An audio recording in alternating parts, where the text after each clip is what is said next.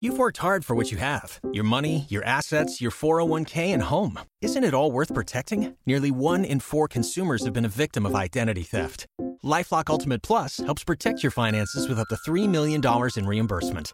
LifeLock alerts you to identity threats you might miss. And if your identity is stolen, your dedicated U.S.-based restoration specialist will work to fix it. Let LifeLock help protect what you've worked so hard for. Save 25% off your first year on LifeLock Ultimate Plus at LifeLock.com/aware. Terms apply. Amen. Amen. Look at somebody sitting next to you and say, I was born for this. Say, I was born for this. I was born for this. I was born for this. We're starting a new series this month called Unlikely Heroes. Unlikely Heroes. It's those people who you never thought they would be the ones who would bring real change. The Bible's full of them. You never thought that that person would be the person that would cause such a ruckus that all of the eyes of the nation was turned on them. So this month we're going to go through different people in the Bible who we can all relate to. But the purpose of this is that you can turn a mirror on yourself and realize that the unlikely hero or the hero or the heroine that we are looking for is not just found in the book, but they're living right now. Me and you. You know, I'm one of those people, I like studying history. I like learning history. But I never want to study it. I never want to learn it to such a point that I forget that I have a responsibility to still make it. And this morning, we're going to dive into what it means to be an unlikely hero, why you are the hero that you have been looking for, why you are the hero that you have been waiting for. And I pray that this helps you. Let's pray. Before I pray, I don't know if this is a problem, but these two speakers are still making like a lot of noise. I don't know if y'all can do anything with them. I asked first service and nothing happened. So maybe this time it will. I hope it does. Let's pray. Father, I thank you for another opportunity I have to be able to minister to your precious people. God, I pray that you allow for me to do what I cannot do in my own flesh, and that is to preach your perfect word. If you do not endow me with such an ability to be able to minister to these people, then every word that comes forth from my mouth shall be born of flesh. But I pray, oh God, that you will anoint my lips this morning, anoint my tongue, anoint every word that comes forth from my mouth to be able to minister something that is impactful, practical, applicable to our daily lives, that we're able to take what is taught and we're able to use it. We're able to apply it, and ultimately, we're able to teach it. And ultimately, God, I pray that you are glorified and you are blessed because of it. I thank you for it. I believe you, and it's through and by Jesus' name I pray. And all is in agreement said? Amen and amen and amen. We're talking about unlikely heroes. It's like usual, if you've already downloaded our church app, you know the notes are on there. If you have not, you can download it now. Go to the Gathering Oasis Church and on your Android or your smartphone, whatever smartphone you have, and you can download the Gathering Oasis Church app. It's completely free. Download it. See the sermon notes. If not, there's a way you can get them on your YouVersion app, on your Bible app. You can get the notes as well. So I pray that you can get them there and you can follow along with me. But this morning, we're talking about unlikely heroes. And the title of this is Born for This. You are born for this. You are born for this. Uncommon problems require uncommon solutions. Things that maybe you have not seen before, problems that you have not run into before, they require uncommon solutions. I want to submit this to you first and foremost, because you will hear me say this throughout this message, that before there was ever a problem, God already thought about a solution. And whenever there is to be a solution, God has a way of birthing a person. That he will find somebody to accomplish the task. He will find somebody to do what he has called for him to do. It's somebody. It's not just something. It's somebody who's attached to this. And I want to show you the importance of why your obedience matters. If the majority of the gospel that you have heard took you to Jesus' death, then you didn't get the full gospel. If the majority of the gospel you heard only took you to Easter, that he rose up again, then you didn't get the full gospel. Because in truth and in actuality and in reality, the gospel goes beyond just the resurrection of Jesus Christ. Come on, I like that. Come on, I'm all right with that. The gospel goes beyond the full, it goes beyond just the resurrection. The gospel now goes into obedience. We come alive that we may now serve. It's a hurting and broken world out there. Our faith is not summed up into checking off a Sunday morning service. It's not summed up into you checking off your devotional and finishing your 15-day devotional on the Bible app. That's not the culmination of our Christian service. Our Christian service is not known by long skirts. It's not known by no makeup on your face. Our Christian service is not known by everything that you would assume it to be. It's not even known by all the laws you think you're able to keep. Our Christian service is known by the faith that we have in the one who justifies us. It's known because we truly believe by faith that we have been saved through grace because of Jesus Christ, because of his death, because of his burial, because of his resurrection, that we now have new life, that because we believe in him, the old man has passed away, and behold, all things are new. And how many of you know when there's a new man, there are new things you're called to do? We are justified by Jesus Christ, justified by him. We are not justified by anything else. You're not justified because you tithe. You're not justified because you go to church. You're not justified because of how you talk. You can sit in a garage, but that won't make you a car. The same way you can sit in church and that won't make you a Christian. We're not justified because of what we do. We're not justified by how we talk. We're not justified by how we walk. We're justified by the service that we have and the faith that we have it in. But we don't just stop at justification, but how many of you know that after we are born anew, that now it comes a path of sanctification, that we must now be sanctified. Sanctification, separated, but that's a process. After you come to the knowledge of who Jesus Christ is, everything doesn't change overnight. Things begin to happen, but there's a process that you go through. That's why it is very dangerous for you to try to overload somebody's faith, because just because you confessed Jesus Christ yesterday, it does not mean that you are spiritually mature enough to handle everything that God has for you tomorrow. The same way I would not give my child, my 1-year-old, the same way I won't give him anything that'll be too heavy for him right now at 1 year old, is the same way that God won't put more on you because he knows what you are able to bear. He understands your maturity level. He understands that we can ask for things that we are not ready to really handle. We ask to be in things that we're not really able to engage with. But after sanctification comes glorification. And glorification is simple. That means that we will stand before our Savior and we will receive a glorified body. New Jerusalem will be our new home. It is not this celestial being, this thing in the sky that we're just going to go to, but it's this New Jerusalem. Everything that we have now will be taken up in the fire, will all be destroyed. New Jerusalem will now come, and now we will have New Jerusalem, and now we will begin to live like we did with Adam and Eve, before the fall of man, before sin.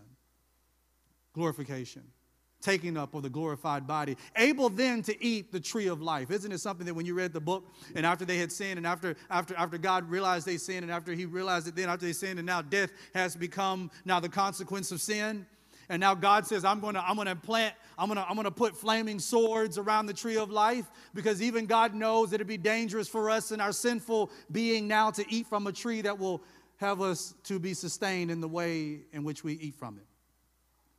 So we shall take of that tree of life.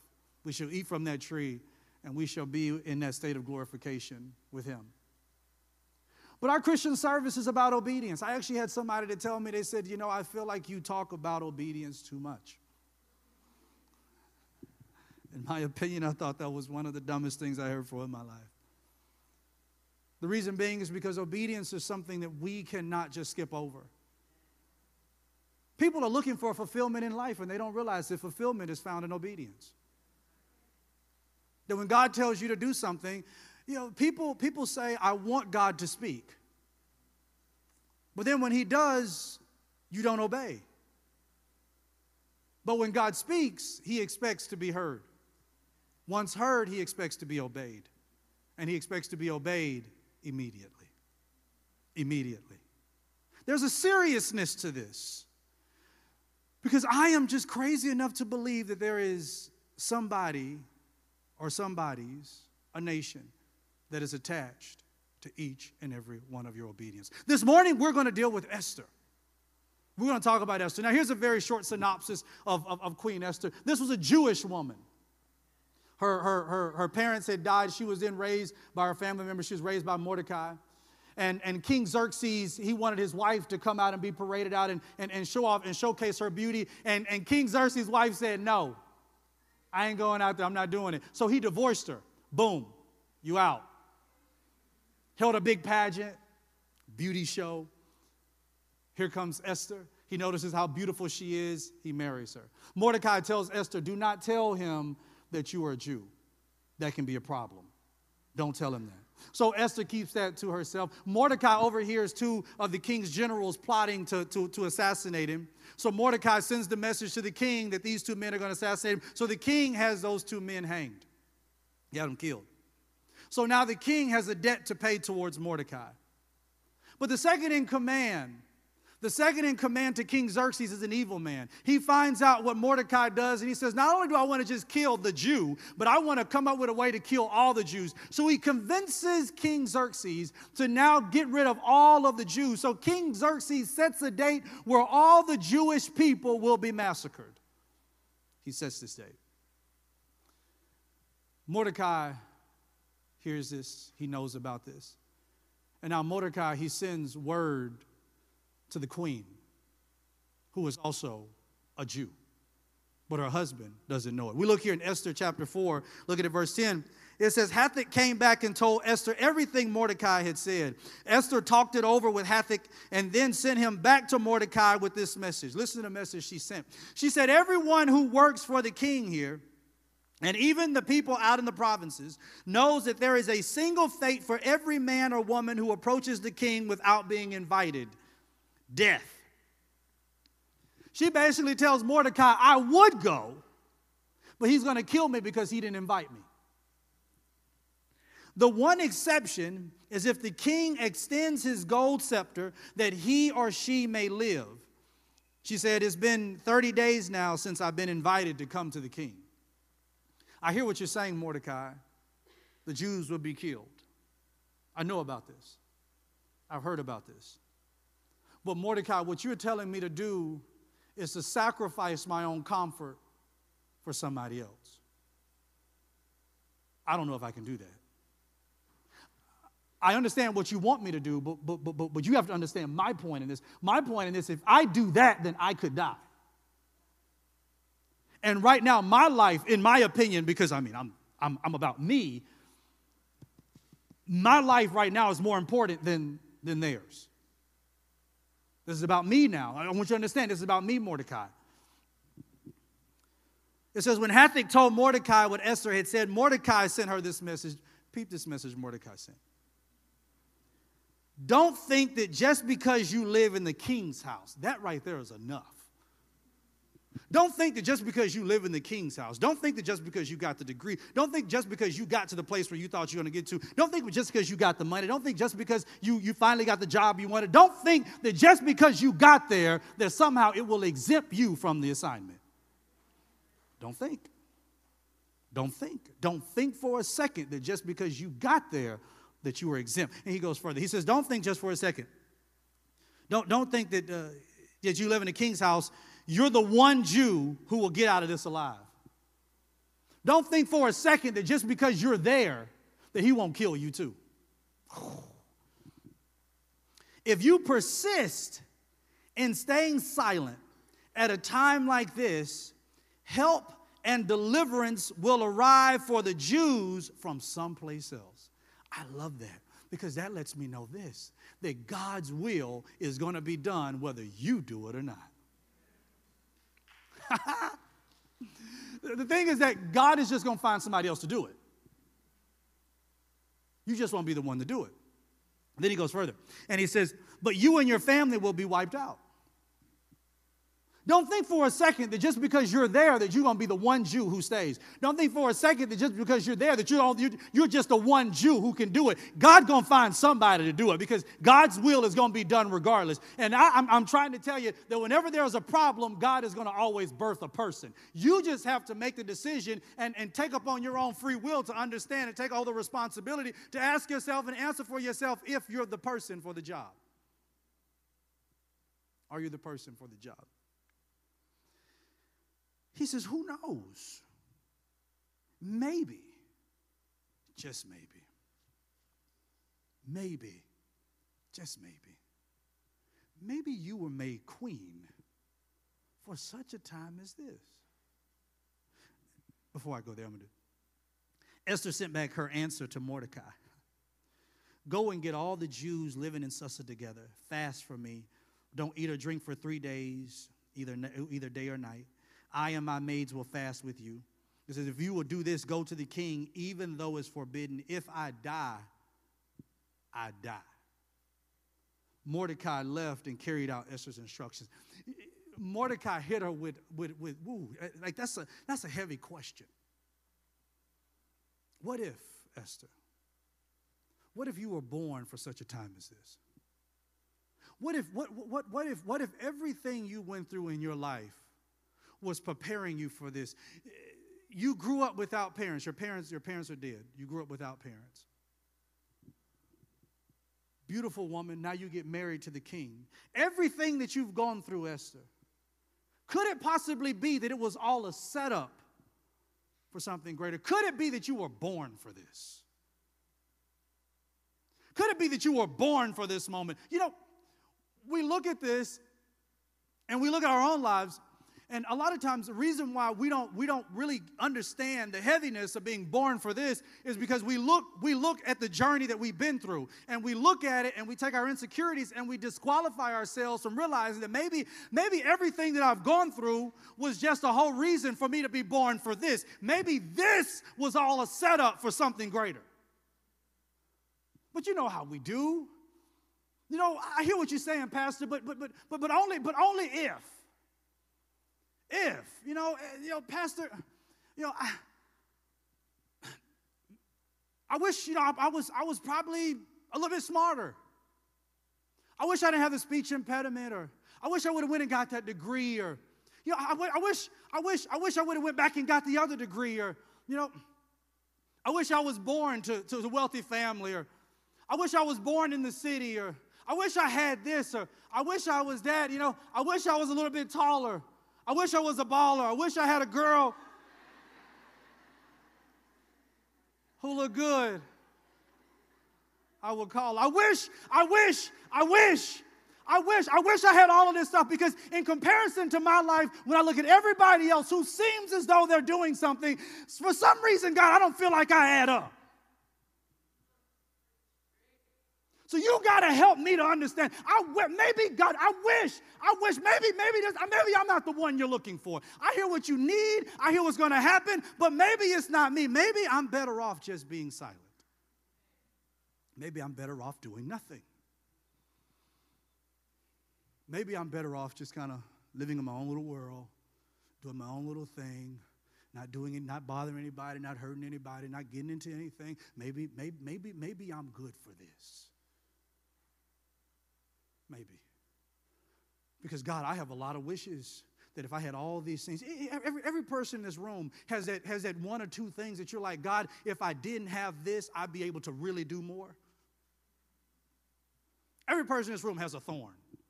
If I didn't have this, if I didn't have this thing that was bothering me, maybe I'd be able to do more. God, if I didn't have anxiety so bad, maybe I'd be able to do it. God, maybe if I wasn't so insecure about the way I look, maybe I'd be able to do this. God, maybe if I didn't have these things going on, maybe if I didn't seek after approval of people for so much, then God, maybe I'd be able to do this. But God says, look, I long saw a problem, and I gave birth to a person who could help to identify with the problem. This was a Jewish woman who gained favor to be the queen. And Mordecai says, listen, you're there for a reason. Maybe you were born for this. There's a reason why you weren't born in the 20s. There's a reason why you weren't born in the 50s. There's a reason why you were born in this age. There's a reason why you're alive how you're alive. There's a reason why God has given you life at the time He gave you life. There's a reason, because every problem, God will birth a person. That's why He gives you potential. You don't give gifts to people and expect for them not to use them. He gave you a gift of giving for a reason, so you can use it. He gave you a gift of teaching or administration. He gave you a gift for a reason. You not using the gift is not on Him. He gave it to you. He just wants you to be able to use it so that ultimately, after continuous use, you learn to perfect the very thing that he gave you. But isn't it hard? I've learned over the years the toughest person to lead is yourself. It's hard to tell yourself to get out of bed. You know, it's so easy to tell other people don't procrastinate. But I tell you what, man. It's easy to tell other people don't have an attitude, but you let something happen to you. It's easy. It's easy to tell other people just pray about it, but then you curse somebody else about it. It's easier to lead other people than it is to give yourself advice. It's easier. It's a whole lot easier to preach to you than it is to live it. It's a lot easier. Oh, that's a lot easier. Preaching is easy. Living it, that's the difficult part. But maybe God wants somebody else to do this. Now, whenever somebody comes to me and they say, I'm trying to figure out what I'm supposed to be doing, I think the answer is relatively simple. Look at the problems around you. A problem is an invitation to action. Yeah. The very fact that you see the problem in the way that you see it is not an invitation for criticism. I see more people who criticize problems than they do act on them. I've had people come to me and they say, you know what, I believe that I am gifted to lay on hands and to heal the sick and to watch them recover. Pastor, what do you think about that in Scripture? Why do you care what I think? If you believe you got the gift, you pass by 5 hospitals to come to me. If you think you're gifted and anointed to do it, I know a lot of sick people. Go help them. I had one guy who told me, he said, I believe I'm anointed to go and raise the dead. I said, well, go to the morgue. We don't have to debate theology. Hey, go. Prove it. Go to the morgue and y'all have a party in that thing. Like everybody just getting out. Could you imagine that? Like, oh, he is really gifted in that. Everybody want him at his funeral. Like, you come to grandma's funeral, please.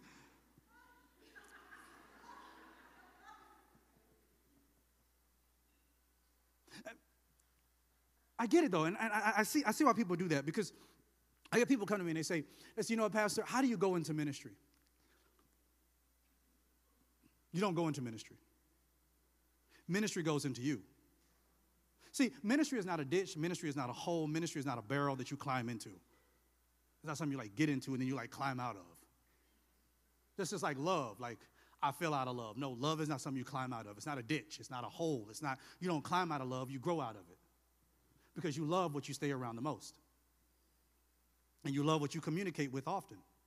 That's why God wants you to be in constant communication with him, because communication helps to build intimacy. Come into me to see, so I know you because I have talked to you. I'm able to communicate with you. That's why communication builds intimacy. So in emotional adultery, emotional type of situations that we communicate one with another and we're sharing each other's heart. That's intimacy. The lowest form of intimacy is sex. Anybody can just get on somebody and puff and blow for however long and finish up and like, I'm done, I'm leaving. That's the lowest form of intimacy. Sex is like the lowest form. You want to really be intimate with somebody and make it explosive, you communicate with them, and now you get into their heart, into their mind, and you can't get out of their mind, and that's what people tell me, I got a soul tie. No, you're just emotionally involved. You got involved in communication. You got something from somebody that you didn't get from somebody else. It's an emotional connection. Now in this same way, I want to show you that in ministry goes in you. See, you don't need a classroom or a professor to teach you about ministry, because once it gets in you enough, you're going to have to go do something about it. Are you so burdened with what you complain about that it keeps you up at night? If you're not, keep living. You ain't ready yet. Does it keep you up at night? Do you dream about it? Do you have visions about it? Do you drive down the street and you cannot help but thinking about it? Oh, God put up such a passion in me to have a ministry for women. But you drive by 10 women that you don't talk to just so you can get on Facebook to try to talk to. So do you have a passion for a ministry, or all you have is just a logo and an ego?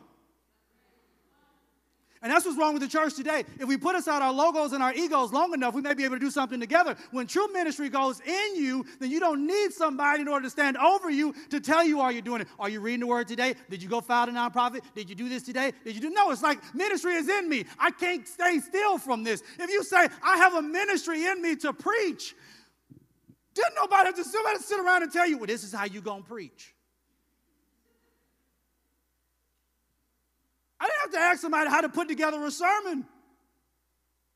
I just asked myself, I put down questions, and I answer my questions. Most of the time you see my notes, you see a lot of questions. I just have questions, and I just go through the Bible to answer them. Because I know the same questions I have are questions that you have. Because you don't need somebody in order to tell you how to go into something. When it gets in you, it comes out of you. Because I'm going to tell you this, and it's true for anything you do, you're going to always operate out of what you're full of.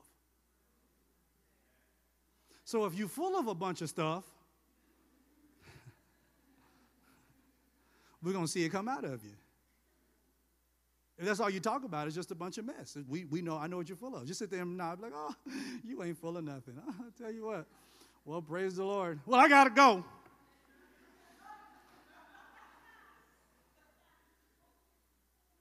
What's in you? Has ministry gotten in you yet? Have you asked God, God, what is the burden on my heart? What is the problem that you see that you just cannot let go of? Hey, Pastor, I believe that God's telling me to plant a church, and I'm just trying to figure out how to do it. Hey, when we started this church, man, Heather and I, we started this church with an American Express card and faith. Legit, that's all we had, is an American Express card and faith. That's it. We were reaching out to people. Hey, could you help us? Hey, you mind helping us? You mind helping us? You mind helping us? Reaching out. I'll take this pastor to lunch. Could you tell me, how you doing this? You tell me how you're doing that? And I don't have time to meet with you. Get with my assistant. I don't have time to meet with you. I can't do this. And I was like, you know what? I don't know what else to do. And I'll never forget. I was like, I'm going to quit complaining about all the people who won't help me. And I'm going to get before God and say, okay, God, what did you want me to do? Holy Spirit, if you're a great teacher, then I'm not gonna go away from your leading and your guidance just so I can get everybody else's. I'm gonna just learn from you. I went and got all the information I could from the people who would help me, but I got to the point to say, I'm so full of this that I can't hold this much longer. I can't hold it. And you got to get to that point. There's a holy disposition that all of us should have as believers. A holy disposition. There's a righteous disposition. That if you call yourself saved, this is our disposition. The first is upward, inward, and outward. Let me explain it. Our upward disposition is that we see the holiness of God. We see him for who he is. Because he is holy, we worship him. Because he is holy, we love him. Because he is holy, we honor him. We revere him. He is great. He is majestic. He is everything that we desire to be. And because we see that, we see his grace, we see his mercy, we see his love, we see his gentleness, we see everything that he is. That is our upward expression. We see our upward disposition. We see him for who he is. And then we see our inward disposition. Our inward disposition is that we see our own filthiness.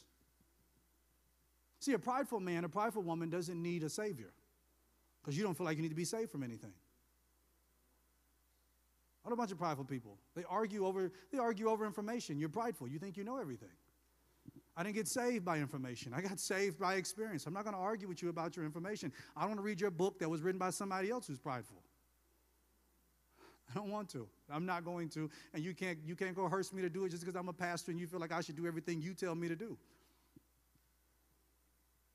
A prideful person doesn't feel like they need it. That's why you have to have the right inward disposition. Now, it's going to be wrong if you have a bad inward disposition, and your inward disposition is so all you see is just your own filthiness, and all you see is just everything that's going on in you. You see your filthiness, but then you don't see his holiness. When you see that, now you have a bad view of God, and you see God as somebody who's beating you down and whipping you, and every time you do something wrong, he's mad at you, and he hates you, and he wants nothing else to do with you. So you got to have the right disposition. You got to see God as the loving Father that he is, that he cares, he's concerned about you, and that he wants the best for you, and that he has grace and mercy that's available for you. That's how you have to see him. So when you see your own filthiness, you don't see it as though he's throwing you away, but rather that he's bringing you closer. But then it doesn't stop there because the gospel doesn't stop there. There's an outward disposition. There's an outward disposition. The outward disposition says, okay, I see who my God is. I see who I am. Oh, God, I see who these people are. And I realize that I'm only one Jesus away from them. I can't look down on them because I'm one Jesus. I'm one decision. I am one confession. That's my only difference. I can't look down on them. I know what the judgment is. I was a part of it. I was headed towards it. And the only thing that separates me from them is that I have an answer and they don't. And now God released me to go give them that answer. That's when ministry gets inside of you, because you see them for who they are and you don't look down on them. You don't see them as somebody you just preach to or you preach at. When somebody says, I'll walk with you. Come on. I'll walk with you. I'll love you through this. I'll guide you through this. No, I get it. Come on, you got to get back up. It's a process of sanctification. Nope. God's not mad at you. God does not hate you. You can't be angry at God. I know that's what you went through, but that's not, but you have to understand, no, you can't blame that on God. Did God get in the bed for you? Who got into bed? You got into bed. Okay then, it happened. But your child is not a mistake. Your baby is not a mistake. Could it possibly be that child was born for such a time as this? Just because you don't feel like the baby came the right way does not mean that God cannot reverse a situation. Can I talk to you this morning?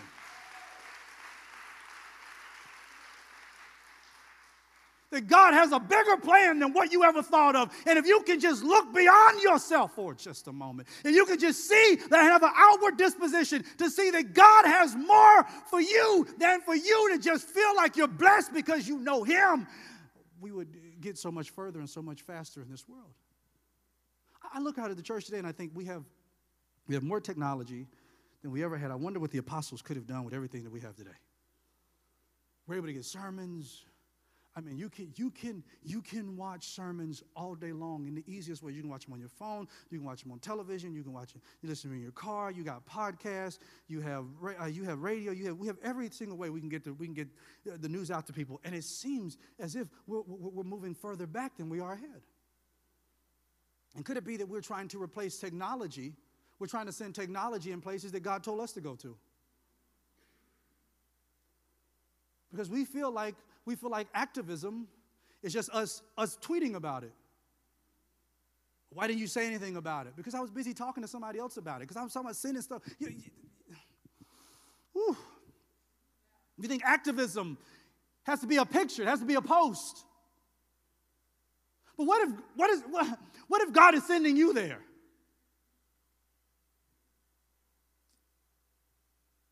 What if He's sending you? What if He's sending you to Somalia? What if? What if He's sending you to Iran?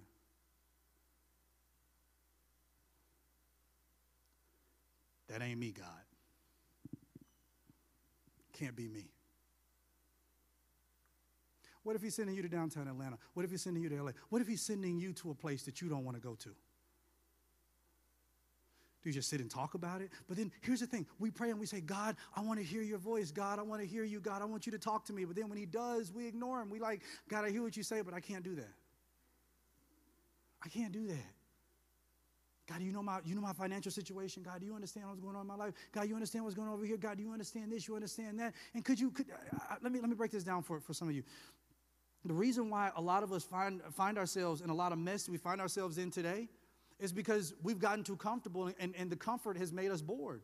And now you're using sin to be recreational. Like some people don't even date because they really want to be married. Some people date because it's fun. Dating has become recreational for people because you can get a free meal out of it. Well, sometimes it's not free because sometimes you give up something else for it. But you understand what I'm saying. I mean, y'all get it. I mean, I can say that the STD rate in Atlanta is like, so I mean, somebody's doing it. And obviously, it's not just a couple of us. I mean, it's a...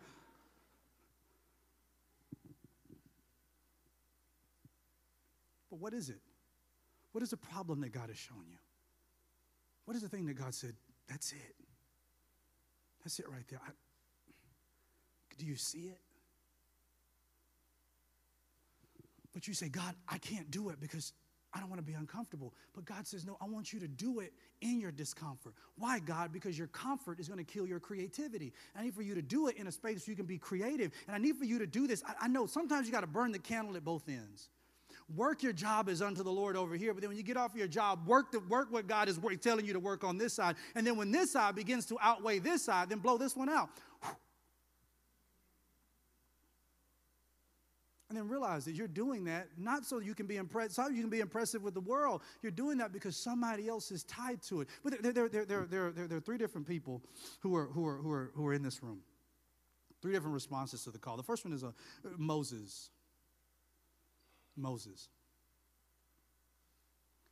Moses, I want you to lead the people. Here I am, God, but send Aaron. This is the person you are present. You're present. You're capable. You got everything it takes in order for you to do it. But you still want him to send somebody else. Because somebody else, they can do the job better than you can. I mean, God, have you seen them? They are really smart. You hear the words they say. I sit down with some preachers, I'm just like, I got to get a dictionary to talk to y'all. Like, I'd be stuttering over stuff, and my words be all over the place, and they be like pronouncing Jewish names, and I'd be like, Hagar.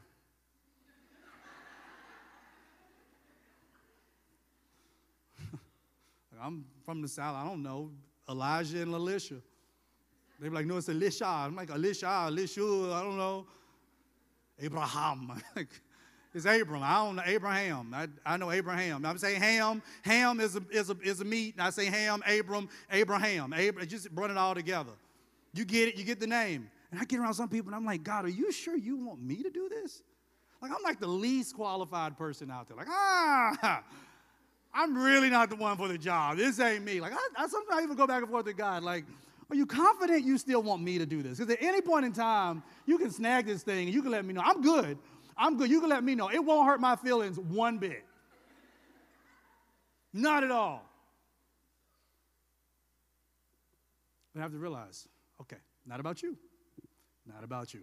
Just got to keep showing up. Just keep showing up. Keep showing up. He'll help you. He'll help you once you get there. But you got the Moses. The Moses say, here I am, Lord, but send Aaron. But then you have the Jonahs. Oh, the Jonahs. Have we all been a Jonah? Oh, the Jonah says, here I am, Lord, but I ain't going. Jonah's like, no, I'm not going to do it. Where you want me to go? Nineveh? I'm going to do that. I'm going to Tarshish. I'm going the exact opposite direction. It's not even like I'm going to be like partially obedient. Maybe somebody, he was like, okay, I'll go to Nineveh. Like, got halfway there and be like, I'll just park right here. He went the opposite way. That's what many of us do. Just complete disobedience. We're just going in the opposite direction. You went and you got the degree to make people happy.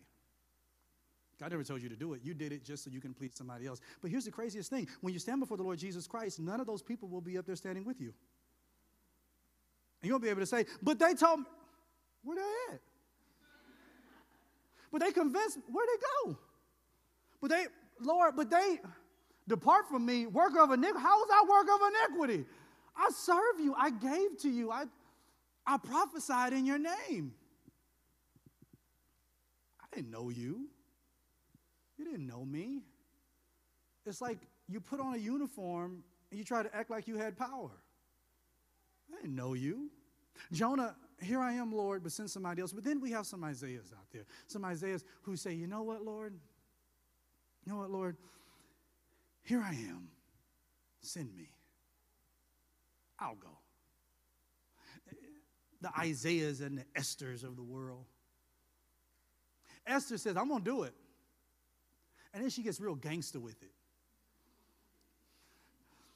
Esther said, if I die, I die.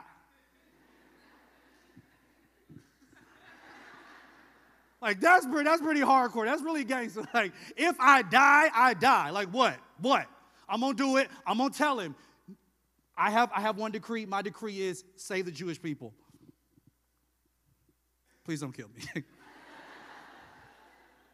You not going to kill him? Okay, bet. Mordecai, we won. We got it. Like, you know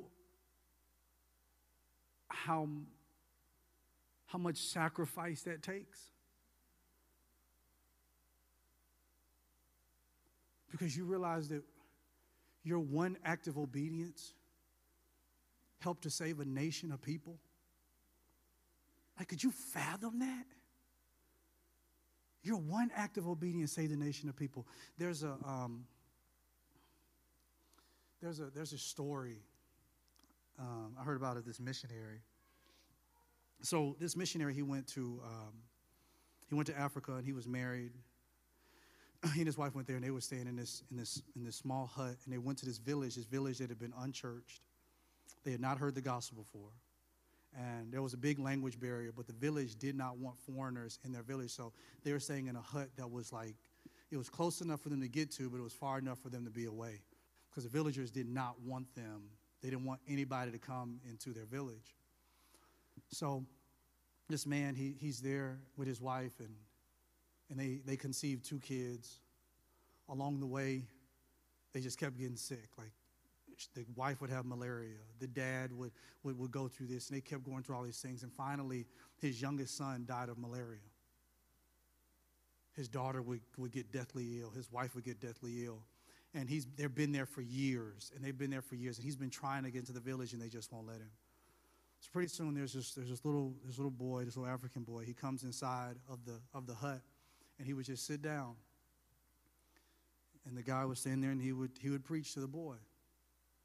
And he would do that over and over again. And finally, a couple of years back, a year and some passed, and he was just preaching to this little boy. And he went in his prayer closet. The preacher went in his prayer closet, and he shook his fist towards God and said, God, this is what you brought me here for? To preach to one boy? Look at this. I mean, I'm preaching. I don't even know if he even knows what I'm saying, because he just nods at me. I don't even know if he knows my language. He just comes, listens to me, and he goes back to his village. I don't even know. He don't even know what I'm talking about. He's mad at God. He's upset. He's angry at God because what he thought was going to happen was not materializing. He decided he was going to leave the village, and he left. He and his wife and his daughter, they left, and they moved back. And when they got back, he had got into alcoholism. He got very violent. Being angry at God, that root of bitterness, it brings a lot out of you. He started getting really violent towards his wife and towards his family. They got a divorce. Wife and daughter moved away. He turned into a drunk, living inside of some old little shack. Didn't want to come out. Didn't want to have anything to do with church. Didn't want to have anything to do with people. Didn't want to have anything to do with the Bible. Want nothing to do with God. He had a friend who would come and check on him every now and then to make sure he's okay. Are you okay? Are you fine? Are you okay? Found his friend, came to him one day, and he said, hey, I want you to come to this meeting. They're having a meeting right down the street. I want you to come. They got a preacher that's down here, and I think he's going to be dynamic. He's going to be great. And when his friend told him that, he looked at his friend. He said, I don't want to go. I don't want to go to some camp meeting. I want to go hear some preacher. He said, who's the preacher anyway? He said, I don't know. I said, it's some like, I don't know. It's a young man. It's an African guy. He came all the way from Africa. I don't know who he is, but it's drawn a large crowd. He's been here for a couple of days, and he's been preaching up a storm. He's very passionate. I think you should hear him. And the guy said, all right, I'll go. Reluctantly, he went. He sat in the back, his arms crossed. And he's looking on the man on the stage, and he's squinting. He's like, I know his face from somewhere. I know his face. And who is this guy? I know this guy. And he looks over at his friend. He says, you know anything about this guy? He says, the only thing I know is that, he comes over from Africa, comes from this little bitty small village. But we brought him over here, and he's been preaching up a storm. And he's just amazing what he does. And we don't know much about him, and, stuff like that. So the guy says, I want to meet him afterwards. So after the benediction, after the altar call, they went to the back, and the young preacher came, and he saw the man walking and went up and embraced him, gave him a big hug, and he said, do you remember me? The man said, you look familiar to me. Who are you? He said, I was the little boy that you used to preach to.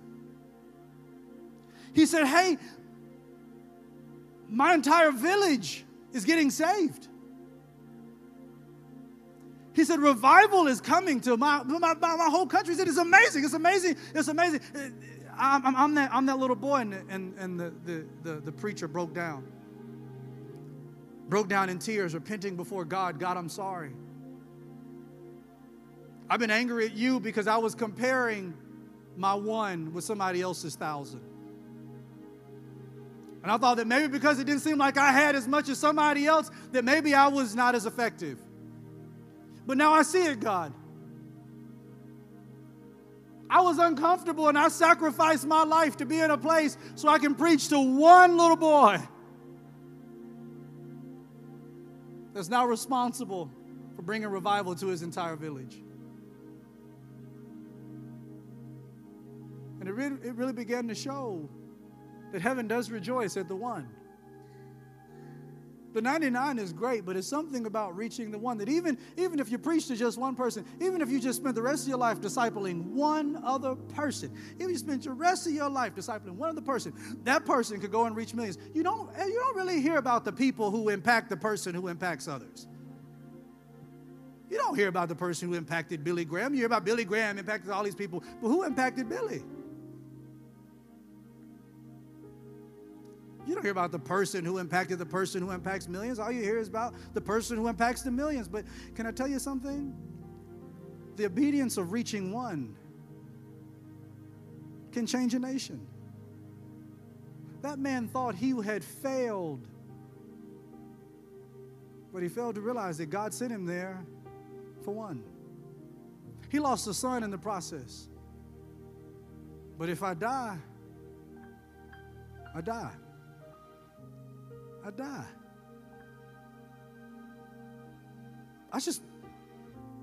I believe that you're born for this. And I believe that way too many of us believers, we live way below our potential. You're searching for fulfillment in life, and I'm going to tell you, you're not going to get it in the money. I sit down and I counsel people who are multimillionaires and they're strung out on drugs. That's because money won't make you happy. It'll pay your bills, but it won't bring you joy. Or people who live in $1 million houses and it's empty. They don't have anybody to share it with, no relationships. They don't trust anybody. The whole side of the hall is black, dark. And what? Is that the fulfillment of life? You want to be fulfilled in life? Let God set you on fire. Let Him put you on a journey that you won't be able to contain. You want God to set you on fire? Then go and sit down with Him. Commune with Him. Get serious about this. See, the reason why I'm so passionate about this is because I don't believe that our Christian faith is summed up in a church service. I didn't get saved for this. I didn't get saved for a cool Christian club. I didn't get saved to suck up with Christians who don't like me anyway. I didn't get saved for that. I didn't get saved for this. I didn't get saved to be popular with anybody. I don't want it, don't care anything about it. I didn't get saved for this. I got saved because I saw God for who He was. I saw myself for who I am. But ultimately, I saw people for who they were. That's the reason why this church got started. Back in 2009, I saw a vision. I was walking up this big sand dune, like a sand mountain, and I'm going up the top of it, and I see this oasis down at the bottom. And I was running down. I started rolling down. I was weak. I was hungry. I was thirsty. And I get there, vegetation, fruits and vegetables all the way around it. It was so beautiful. It was amazing. All the food I saw and the water just looked so plush, looked so great. And I just started drinking. And as I got filled up, I saw this woman, this little Asian lady. I saw her. She's walking. I remember her face now. The little Asian lady, she's walking down. And she's walking down. She's really weak. She's really weak. And I see her coming. And I run over there. I say, come on, come get something. And she kneels down and she gets it and she gets what she needs. And then I see some other people and they're coming. I see they're coming and they're reaching down, they're getting what they need. I see other people, they're coming, they reach down to get what they need. And then we're all sitting there, we're all gathering and growing. We're gathering and we're growing. We're gathering and we're growing. We're gathering and we're growing. And then God said, I heard the voice clear as day. He says, now you got to go and make a difference. I remember thinking, where are we going to go? It's dead out there. It's dry out there. We can die if we leave from here. Why would I leave this place of comfort to go back out there? And then I realized it. The only people who came to the oasis were the people who were strong enough to come by themselves. What if there were some who were on their way, but they were too tired and they fainted? They need somebody to go carry them to help them come. Those are some of the people who are your coworkers, some of your employees, some people in your own household. Putting them in the car, just bringing them. I thought about the person who was sitting out there who didn't realize that the oasis was there, and I thought, I got to go tell them about it. What if they reject you? What if I die, I die? What if they kill you for it? What if I die, I die? But I can't be the only one that goes out. I got to tell other people, hey, we come here to grow. We come here to gather, but we got to go because there's a hurting and dying world out there. That's why this is our huddle. Service for us does not begin when we start singing or we start praying in the beginning. Service for us begins when we dismiss. Because that's when we leave the place of our comfort. After we've been filled up to go back out to a hurting and dying world, and we say, I have an answer. I have something you need. I got something that'll set you free. The stuff you've been trying ain't gonna do it. I got something that'll set you free. You think you're addicted to sex and pornography. No, what you're addicted to is acceptance and affirmation. You want somebody to love you. You want somebody to appreciate you. And pornography only fills you up for a few minutes, and after it's done with you, it throws you away. It fills you with guilt and shame. You've been trying to shake off the demon of pornography. But what you don't realize is that you need acceptance. You need affirmation, and that's going to only come through Jesus Christ.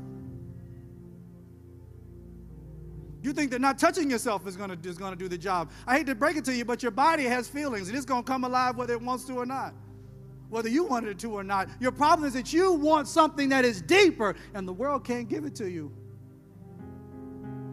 They can't give it to you.